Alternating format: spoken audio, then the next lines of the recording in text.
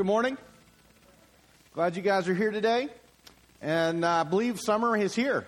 Last week I was like, wow, there's so many people here on a holiday weekend. It's fantastic. The summer's here. So I'm glad that you guys are here. You chose to be here. And just one plug through the summer. I'm going to encourage you guys to continue to be here. One of the most important things about what we do is not what just happens in the service, but it is a community that we develop amongst each other. So we know you're going to be traveling. We want to give prayers for those who are traveling. We're going to be traveling this summer as well. So, but we do hope that we'll see you throughout this summer period. We've had such a great year and a great time together. I'm looking forward to the many of the things that are coming up in the very near future. We're going to be looking over today. We're going to be looking at a new story. So if you want to turn to the book of Acts, we're going to be almost exclusively in the book of Acts today. And here's our goal for this series. So for Biblical Blunders, the whole goal for the series is that we not only understand, but we know how to work within a reality where we are prone to failure. The problem is that many of us have grown up in some kind of system, or we've watched people around us in some kind of system that tells us we have to always be just a certain way. We need to always be good enough, always be right, always be perfect. And in the church, we have to balance a tightrope walk somewhat, and then we have to balance the difference between what it means to pursue God in a walk of holiness and the reality that until Christ returns or we're in heaven, we are going to struggle with still a sinfulness within ourselves that we can't just will out of the way. We can't just make ourselves not prone to that. We can't just be perfect if we try hard enough. That was the whole purpose of Christ giving His life. We can't do that. But a lot of us still try. And if we don't try ourselves, at times we try to hold other people accountable to that level of action that none of us can truly maintain. And so our hope through this series of Biblical Blunders is we can see some people. Today we're going to be looking at Paul. Now, last week we looked at Paul correcting Peter, two apostles, two big names. They're responsible for much of how Christianity was shaped following Jesus' resurrection and ascension into heaven, and yet they consistently show within their own lives an inability to maintain some kind of perfection that may be expected of them. So last week we looked at Paul holding Peter accountable. I thought it only makes sense this week for us to then look at Paul to say this guy wasn't perfect either. In fact, he may be the most honest of all the apostles about his imperfection. The truth is, you and I, we can do a lot in this world. Just as the video shows, if we try to do it by ourselves, we will fail. And yet one of the hopes of the gospel is that He empowers us to do so much more with our lives, so much more by relying on His power and His Spirit and what He wants to do in us. So we're going to kind of talk through a little bit of that this morning. If you'll start at Acts chapter 9, if you've got a Bible, you can open it. If you've got a phone or something, you can follow along on YouVersion. If you need a Bible, there are plenty of Bibles that are out in the hallway. Those are free. Just grab one and take it with you. We're going to start, and I need to lead you through several parts of the story. We don't have time to go through the entire story, so I'm going to take you through parts of the story so you kind of see what's happening here. Acts chapter 9, beginning with verse 26, it says, "And when he had come to Jerusalem," this is talking about Paul attempted to join the disciples. Now, this is happening right after Paul's had his vision on the road to Damascus, his experience with Jesus. And if you'll remember his story, Saul, before Paul was Paul was Saul. Saul was one of the largest persecutors of Christians at this time. He was feared. He was fervent in his trying to find those that said they followed Christ. He tried to end that movement. And on the road to Damascus, he has this experience with Christ. And Jesus says, "Paul, why are you doing this?" And in that moment, he realizes this is real. This is the real deal. This is the real thing that's happening right now.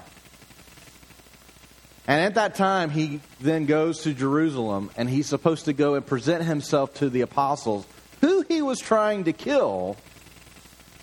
And yet he's supposed to go and say, no, I'm one of you. So that's kind of where we pick up in the story. This is happening immediately after that. And the reason this is relevant is because we're going to see that Paul is going to experience a level of grace with the help of someone else along the way. When he had come to Jerusalem, he attempted to join the disciples, and they were all afraid of him, for they did not believe that he was a disciple. But Barnabas took him and brought him to the apostles and declared to them how on the road he had seen the Lord who spoke to him, and how at Damascus he had preached boldly in the name of Jesus. So he went in and out among them at Jerusalem, preaching boldly in the name of the Lord. So at this time, he is truly trying to be accepted, but even if he's not, Paul's saying, I'm going for it. I'm going to tell people everything I can about Jesus because what I have experienced is absolutely real. Now, the person I want you to key in on in that passage of Scripture is not Paul, but is Barnabas. In this particular story, as everyone else is scared, wondering, is this a new tactic? If you're a fan of espionage movies and shows, you may live within a certain realm of conspiracy theory. Does anyone do that? You don't have to admit it. Some of you do admit it. You know it. And so our minds have been trained to come up with, well, what if they're actually doing this or that? Or what if they're real motive? What if Paul's actually not changed? This is all a big ruse so he can find out where we are, get in the room, and then they're going to storm in and they're going to kill us all. So that's somewhat going through their minds, except for one who saw potential in Paul, Barnabas. So the story today is going to be much about the relationship between Paul and Barnabas. The truth is, as we look through all of the great leaders in Scripture, as we look through all of the great writers of Scripture, as we look through people that we can follow their example, we see that they are such great followers of Christ. Even among great leaders, whether it's in the church today or then, great leaders need someone to be willing to walk through life with them. All great leaders need that. The perception is that leaders just have something by themselves. They're just able to make things happen. They're just able to walk through life, and they don't need anybody else. Other people need them. But the reality is, whether you're at work or whether you're at church or at home, in your community, in your family, if you are a leader, you need others to walk through life with you. In fact, those leaders that sequester themselves and they believe in their own minds that they can do it all on their own are prone to failure because no one can live life that way. Even the greatest of leaders. At this point, everybody's afraid of Paul, or is he Saul, or trying to figure out what's going on with him. But the truth is that Barnabas was willing to take a chance that Jesus had radically changed him. Now, this tells us a few things about Barnabas, and I'll get into this in a minute. But it tells us one of the things that Barnabas is looking with hope that Jesus can truly change the most resistant lives. Barnabas believed not only in the power of the gospel, the power of the Holy Spirit, but he believed that Jesus could change people. I also believe that God gave Barnabas a supernatural ability to see and discern when he was at work in somebody's life. Not all of us can say that. But I believe all of us want that at some point or another in our lives. Barnabas also had an important role both within the apostles, the disciples, in the church at large, of encouraging the redemptive work of Jesus in their lives. And here's what I want you to do as we go through this today. You're going to see yourself in a number of different stories, a number of different people, different profiles. I want you to see yourself in the profile of Paul, who is prone to make mistakes, but also a great leader who furthered the gospel. I want you to see yourself in the position of Barnabas as someone who has the opportunity to see value in somebody else and encourage that value in somebody else. But also see that you need a Barnabas in your life. Someone to encourage you and help you through those steps that you're taking them. if we go through the rest of the story, I will let you do this at home or do this on your own time. If we go through, we'll find in Acts chapter 12, we have another character into this story. And kind of what's happening here is this is where persecution is beginning to be turned on for the apostles. This is when they're really coming after the original disciples. They're coming after all the followers of Christ. And they're trying to kind of eradicate this movement of Christianity because it is sweeping all around the known world at this time. And as it's sweeping through, we find the death of one of the disciples, James, the brother of John. And at the same time that this happens, Herod, the king, he sees that the people love him for killing James, and so he takes Peter captive. Now, Peter is a little bit of a different catch than James, and that Peter was seen as the top apostle. And constantly within these battles and this persecution, there was this anxiety that happened because we want to stop these people. We want to cut off the head. But the last time we cut off the head, the church grew enormously. So we've got to be careful how we handle this Peter guy. But yet the community was so encouraged by James being killed that they put Peter in prison. Now, you want to read another great story of how God works. What you'll find in chapter 12 is that an angel comes. Peter thinks he's dreaming or he's asleep. An angel comes. There's a great light in his prison cell. The chains fall off his arms, and this angel literally leads him out of prison. And once he walks through the gates and he's free and he's out, as you read that story, he then goes to a home, the home of Mary, not Mary, the mother of Jesus, but Mary, the mother of John, who was also called Mark, who we often read in Scripture as John Mark for that very reason. And so he goes there and he knocks on the door. It's kind of a fun story because, it's fun once he's out of prison, but once he knocks on the door, someone comes to the door and they're like, that's Peter.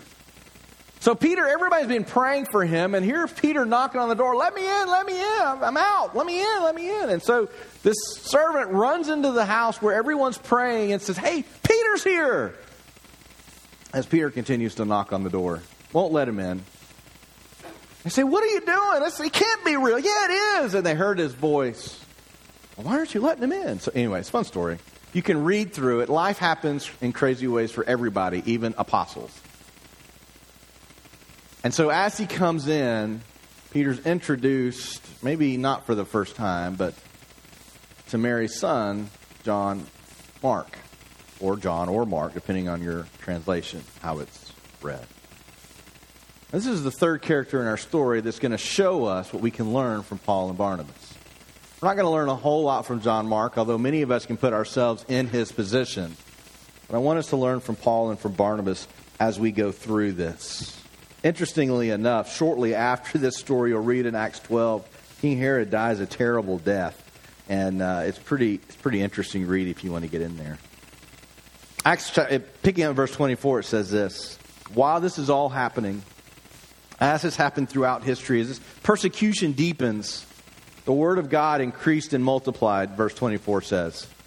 And Barnabas and Saul returned from Jerusalem when they had completed their service, bringing with them John, whose other name was Mark.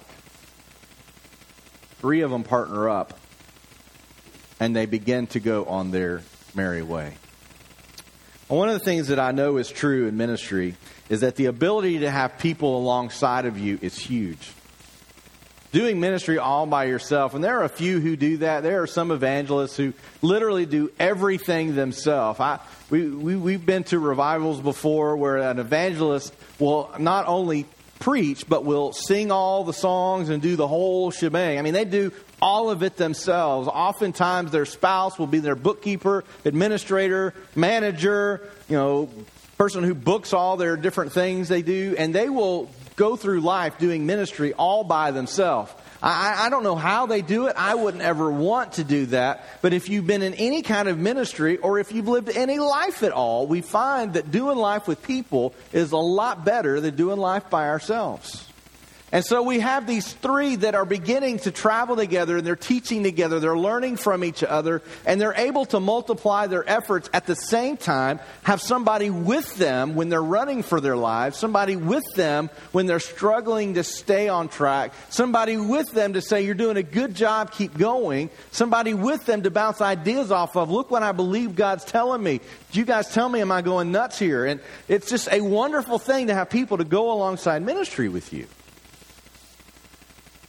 Whether it be in a church or an evangelical ministry, doing revivals or whatever, whether it's in some kind of camping ministry or whether it's in some kind of missions ministry around the world, to have other people with you is huge. And so we find in this story that the three of them have come together. And they're beginning to work with each other. They're beginning to understand each other. They're beginning to see what God wants to do among them. One of the neat things about John Mark coming on with them is that he had seen firsthand what life was going to be like. He had seen it in Peter's life. He was there when he came into the house. He knew what was waiting for him, and yet he still went. We live in a world today where we don't want to commit to much. We're afraid of a lot. And we'll do anything to avoid harm. So it tells us something big about John Mark, that he's willing to go in the midst of his persecution. It tells us something about his character, his integrity. It tells us something about what God has done in his life. But we're going to see how that changes for Paul shortly. Acts chapter 13, we skip ahead. We're trying to get up to 15. But Acts chapter 13, it doesn't say a whole lot about what they do. But it says that now Paul and his companions, talking about Barnabas and John Mark, set sail from Paphos and came to Perga, Pamphylia. And it says John left them and returned to Jerusalem. Now, at some point along the way, he gets cold feet. We don't really know the whole story. We don't really know what it is. There are a lot of theories as to why he left. But regardless, in Paul's eyes, and the way that Paul writes the story, and in this situation where Luke writes the story, because Luke is the author of Acts, as he reads through, as he tells the story, for whatever reason, all we know is he gets tired or fed up or scared or sick or worried about somebody, or for whatever reason, maybe he just gave up. We don't really know the whole story, but he leaves. He goes back to Jerusalem. My guess is he didn't give up. My guess is it wasn't because he just didn't care anymore. You just don't enter into this kind of ministry and then just stop caring. You go in with eyes wide open, and for whatever reason, he leaves the group. Now, have you ever had a relationship with a group of people that you feel someone has betrayed you? You ever experienced that? Have you ever gone into a meeting and you think somebody's on your side and all of a sudden they bring up the reason that the whole department is failing is because of you, and you feel a sense of betrayal? Or have you ever had a group of friends, and this is tough whenever you're going through middle, high school, maybe a little bit of college, and you think you've got a group of friends and you find out one of your close friends is talking about you behind your back, and it hurts, you feel betrayed. See, one of the most difficult feelings to go through is the feeling of betrayal. Like you've turned your back, somebody's turned their back on you. And what we find is that Paul feels that way about whatever John Mark has done. Is exactly how he feels. That he has turned his back on him, he has turned his back on the gospel, and he has turned his back on the calling that Christ gave him. John left them, and he returned to Jerusalem. Now, in every story, we can find reasons to learn from someone else's example. We can learn from John Mark. We at times feel like John Mark.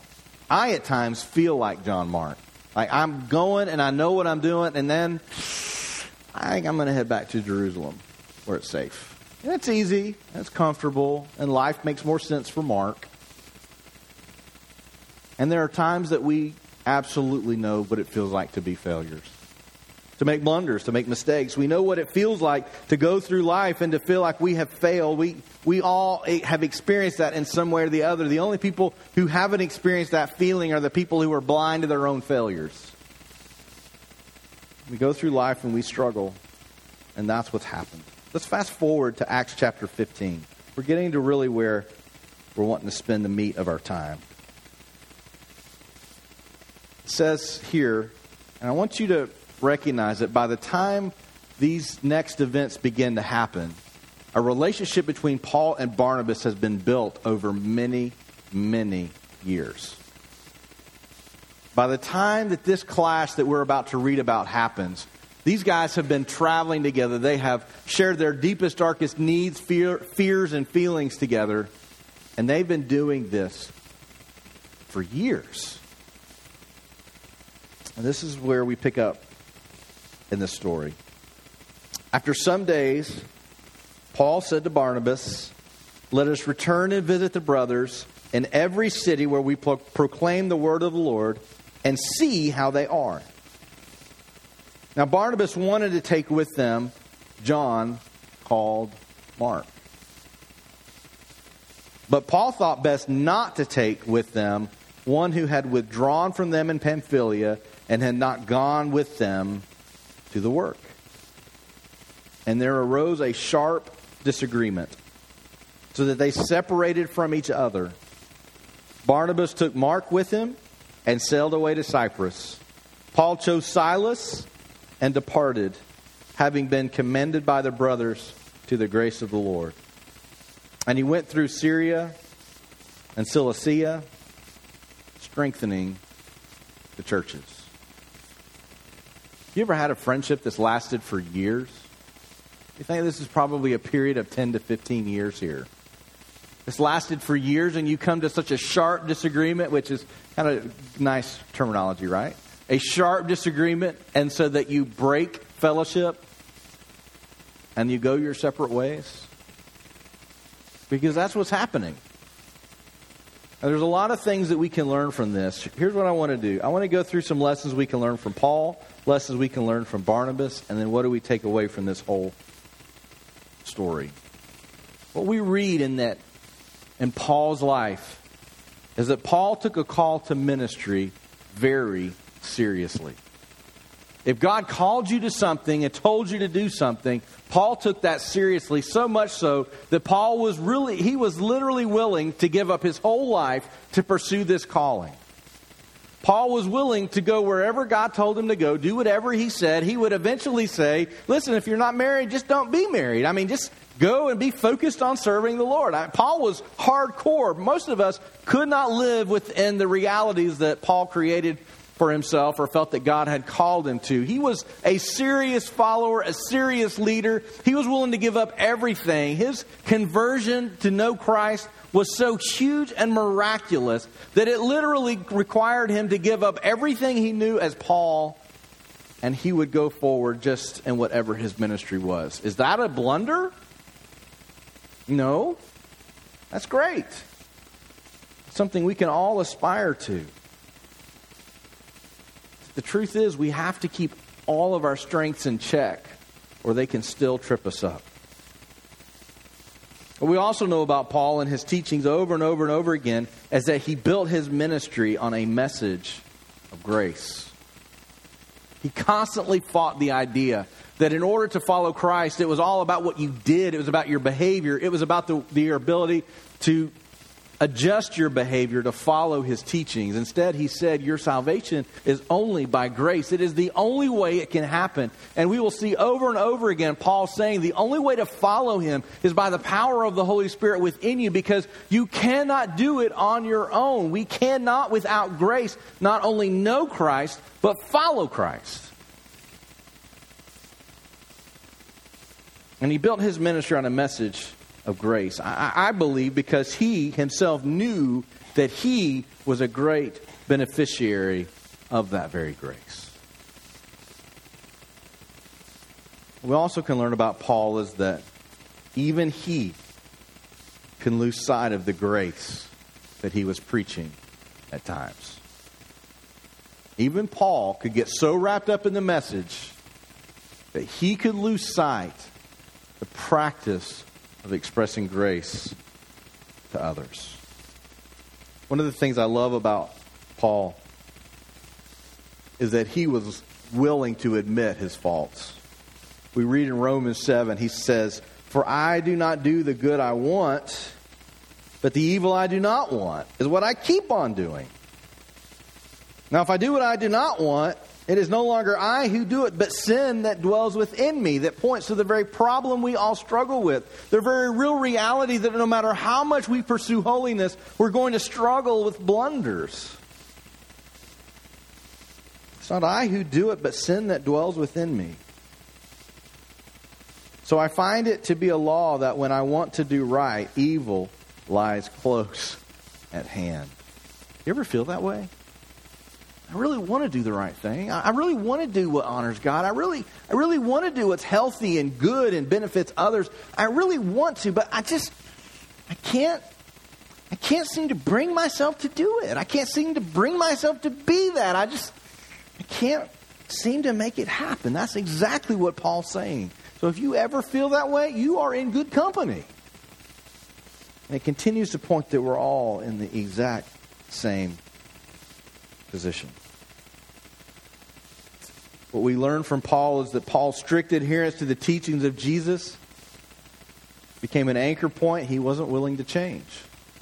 He wasn't willing to adjust, to flex. He wasn't willing to change this idea of what it meant to follow and to be on target and to know where you're headed and what you wanted to do. And in this case, he lost sight of the opportunity to offer restoration to what appears to be a repentant believer. I'll tell you, as we go through life following Christ, it is a struggle at times. Sometimes knowing when we need to hold someone accountable. One of the more difficult things we've talked about here is being our brother's keeper, knowing when we need to hold someone accountable, because very few people embrace confrontation. Most people want to avoid confrontation. There are a few that love it, and they're our best friends, right? They're the ones we want to spend the most time with. We're so thankful when we get a new job and we find out our boss likes confrontation. This is going to be fantastic. We're going to have a lot of good years here. Most people don't like confrontation. There are a few that do, but most don't. Even those, like Paul, who held others accountable, they have to realize that there's a real chance that they're going to need it themselves in their own lives. Here's what appears to be a repentant believer. He's willing to go. He wants to go. He wants to be a part of the team. Paul says, nope. And he left us. Man, he betrayed us. He's gone. He's not coming with us. What's going to happen when we get out there and we get on the edge and we are really in need of each other, and then he bolts again? He's gone again. Barnabas says, I think he needs to come. He's not coming with me. Well, I think he needs to go. And they split. So what can we learn from Barnabas? With Barnabas, he took the message of grace and redemption very seriously. See, Barnabas was not just another disciple. He was not just a good teacher. He was not just a good evangelist. Barnabas was different than a lot of the other apostles. The things that allowed them to stay on the straight and narrow whenever they were being hunted, persecuted, and killed, that drive that was within them that we see in Paul. Paul's been accused of a lot of things, being too harsh, being too judgmental, being too driven. But those are many of the characteristics that kept them going at a time when it was very difficult. Barnabas, not so much. Barnabas, a little bit of a softer touch. Barnabas, a big encourager. Barnabas saw when someone needed something and he felt compelled, I need to help them. I know I've had some of those people in my life. I hope you have some of those people in your life. Barnabas was a great guy. Barnabas is the kind of person who had a lot of friends because people want to be around others that encourage, not tell you how you screwed up. Barnabas was the kind of person that he could further the ministry in a way that Paul never would. And he took this message of grace, this message of redemption, he took it very seriously. So far that in Acts 4, it actually calls Barnabas the son of encouragement. We see what he does with Paul. Paul's rough around the edges. Paul has a terrible reputation. Paul couldn't have changed as much as he says he has. Well, that's what people are saying about him. And yet Barnabas saw something in him that said God can work miracles in the life of a person who lets him. He believed in the redemptive work that could change us. The problems we have in life, he could cure those. And he gave out hope for those people that other people would give up on. And he was there with them. And we have a lot of those types of people in the room. We also have a lot of people in the room that could probably attribute some of their willingness to follow Christ based on others who were that for them. They saw something. They're not perfect. They've still got rough edges. They've still got problems. But it needs to be encouraged. The redemptive work of the Holy Spirit is supernatural. What it can do in a person's life, even this guy, Saul, he can do in anybody, even in John Mark. Barnabas saw what could happen when it's encouraged. They saw what God could do with a life that would bend a knee towards him. It was amazing, his ability and capacity to encourage others. The reason I believe that's so amazing is because many people live their entire lives trying to be the one that people say good things about.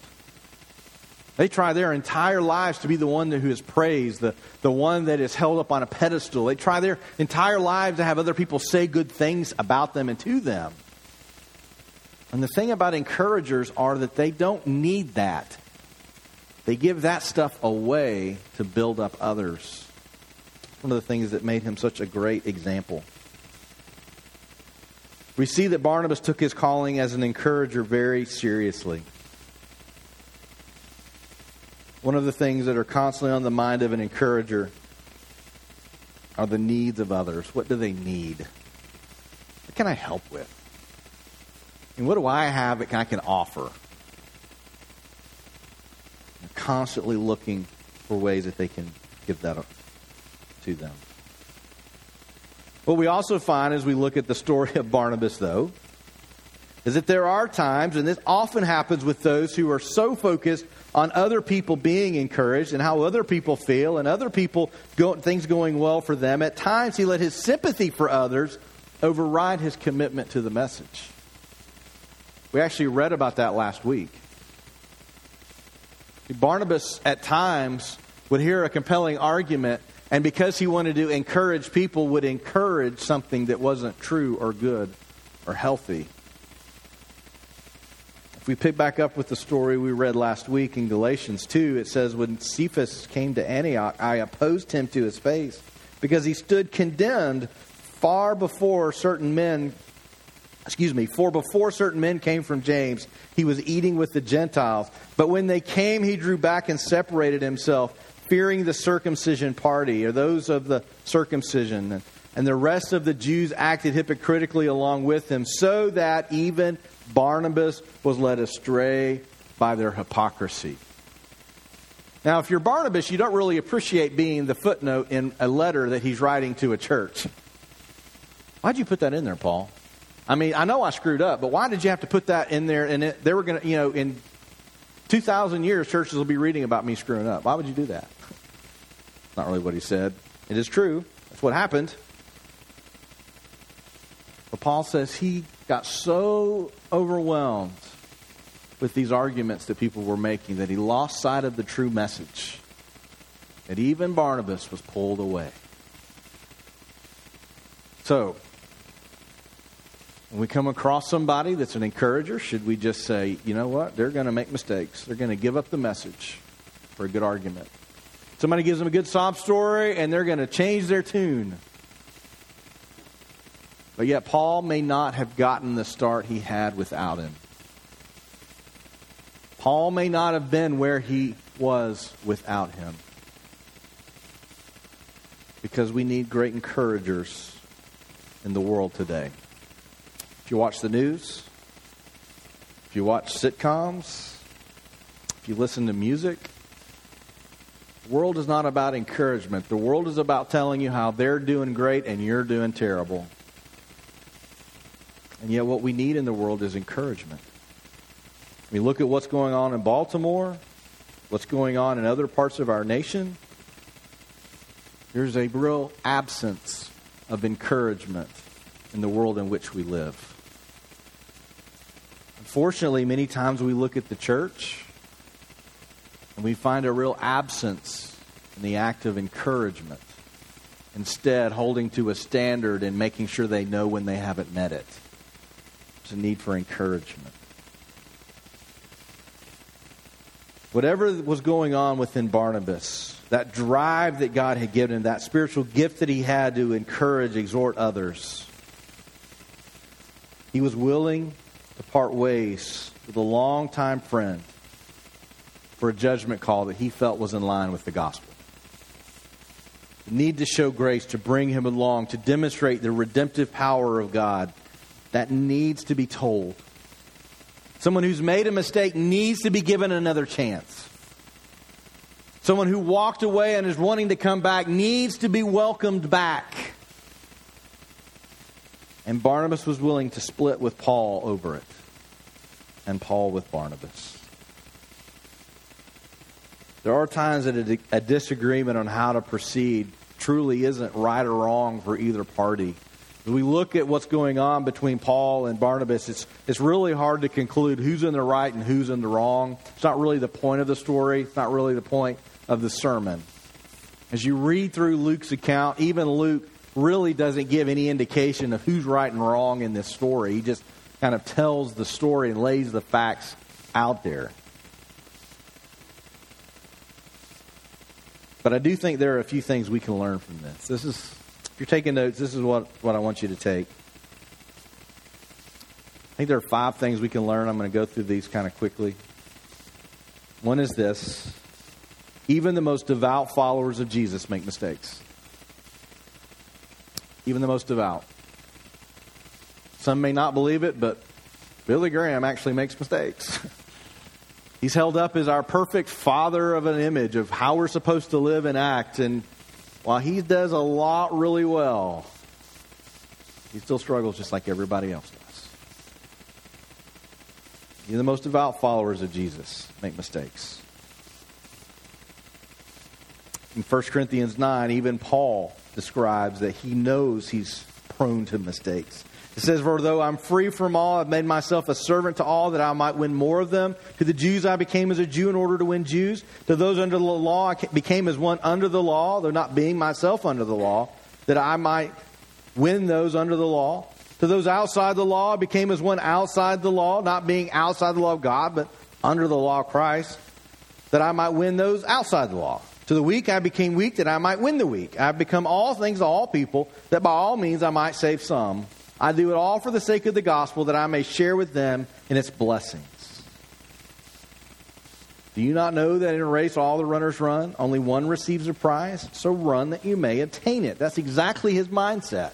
John Mark is not running in a way that he wants to really win this race. I want to win this race.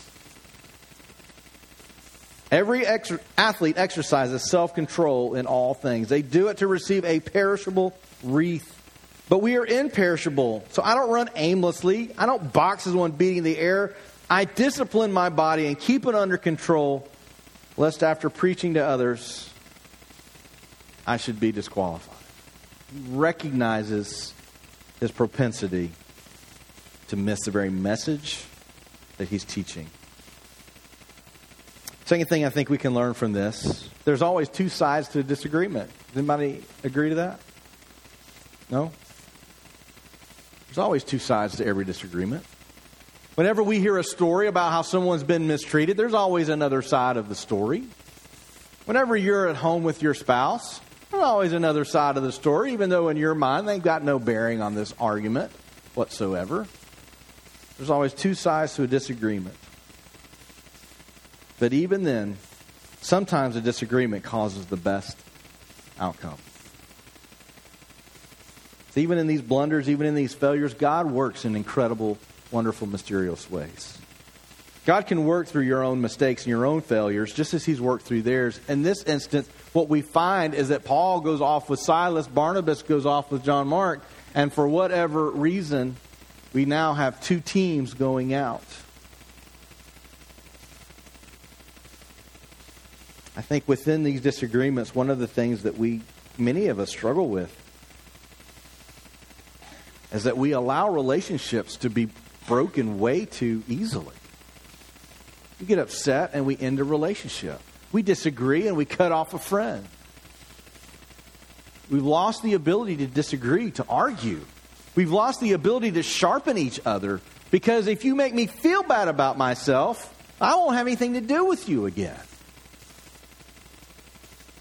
And in the church, we should be able to maintain relationships even when we disagree. And yet what we find are that is not the case today. We allow relationships to be broken way too easily. Third thing I think we can take from this story, there are times you have to follow your gut in the midst of criticism. For Barnabas, there was a time where he had to make a judgment call. There was a time when he had to say, this I believe is what God is telling me to do. Even though Paul disagrees with me, this is what God is telling me to do. This is exactly what the gospel is about. This is the way I've got to live my life. I have to be honest and true to what he is teaching me. There are times that you have to do what you believe is right, even when other people criticize you for it. This is one of the indicators of growth, one of the indicators of maturity, one of the ways that we begin to see God at work in us when we're willing to make a stand for something and be criticized for it. Something that's very lacking in a lot of our political leaders today. There are times you just have to follow your gut in the midst of criticism. You have to do what's right. And I'm going to tell you, if you're going to follow Christ, you're going to have these more times than you want to admit. Nobody likes to follow your gut in the midst of criticism. And yet, to follow Jesus in a world that does not validate what we believe, that is exactly what we're doing. We're working and we're walking, we're moving in directions that God tells us, and others will criticize us for it. There are times you just got to do what's right. Fourth thing, here's one of the great things about this whole series. One of the great things about following Christ, one of the great things about struggling with sin in a world that we wish we didn't, is that God's will always wins, even when it's carried out by people prone to fail. See, if you've made a mistake, there's a voice inside your head telling you you're done. That's it. It's over. You've got nothing more to offer. You've messed up. You had the opportunity. It's gone. Yet what we read time and time again is that God continues to work even through people who are prone to fail. He still established a church with the help of someone who denied him on the day he was crucified. He still moved through the lives of the disciples, even at times when they turned back. God's will always wins, even when it's carried out by people prone to fail. The last thing I think we can learn from this, and this is for some of us in the room, maybe more so than others, but even those most capable of holding others accountable must be willing to be held accountable themselves. I have friends that see their ministry as holding others accountable. And the way that you know whether someone should be in that role for you is how willing are they to be held accountable themselves. When a person is not willing to be held accountable themselves, they don't have the spirit by which to hear what God wants to say. There's a humility that has to be in the lives of people following Him. For those that are best capable to come alongside of you and say, listen, I see you're making some steps. I think you're making a mistake. I want to help you stay on the path that God has set before you. There must be a humility within them to be able to hear that from God, to be able to speak that to you. And that is sometimes most evident that when they misstep, their willingness to be corrected by someone else. The person you don't want to have in that position is a person who's right there telling you all your mistakes, and yet they'll never listen to someone telling them of their own. That is not the right person to be in any role of accountability. There has to be a place where we submit ourselves before God. Paul is a guy that, man, he knew it. I mean, he knew how you were supposed to live life. He knew what you were supposed to be doing. He could walk the path. He wrote the path for many churches. And much of the New Testament that we read came from his pen. He knew what it meant to have a strong system of beliefs. He knew what it meant to be able to apply those beliefs into action whenever he wasn't real sure how you were supposed to do it. He knew how to make that faith active in a world of uncertainty. And at times he knew how to get in front of those that he needed to say, you need to change the direction you're going. But is he willing to accept the accountability from others? Both in today's story and in next week's story, we're going to be looking somewhat at areas where we're not real sure where the outcome came for some of these. Not real sure how everything kind of fleshed out. What was chosen to be preserved and to be presented doesn't give us maybe all the questions that we want. But what we do know about Paul is that he was willing to admit that he made mistakes. We do know that Paul was willing to say, even though I'm going out and carrying this message, I am just one step away from stepping out of bounds. And so I have to be so careful in how I train, so careful in what I do, so careful in how I live, because I know I'm prone to just do what is not helpful, not healthy, not what God wants. I know that's possible about me, Paul says over and over again. And I appreciate hearing that from someone that had he not done that, we could very easily say, Paul had it all together. No problems. He was the alpha male. He chose a way he was going to live, and he didn't let anybody change his direction. That's not the story we hear about Paul. Instead, a guy who says, I have to beat my body. I have to beat the air. I have to do whatever it takes so that I experience what God wants me to experience. Today, you could find yourself in any one of these characters. Maybe you feel like you're Paul and someone's betrayed you. Someone's turned against you.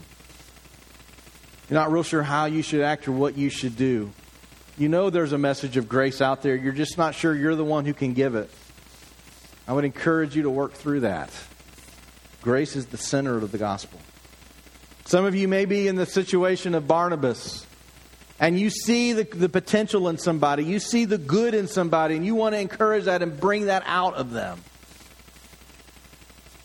And yet others criticize you for doing that. They say you're soft. They say that you're too easy on people. And I would encourage you that if God leads you to act as Barnabas did, then do it. Some of you may see yourselves as John Mark. You made a mistake and you know it. And yet a group of people won't let you back. If we're going to be a people of faith that says we have been redeemed and rescued, then we certainly need to be willing and able to let people come back into our lives. I'm not just talking about church fellowship, church leadership, church ministry. I'm just talking about in life in general. Family members who hurt us, friends who turned their backs on us, co-workers who were real jerks at our last meeting. We're going to be people following Christ. Got to be willing to see that restorative process in them.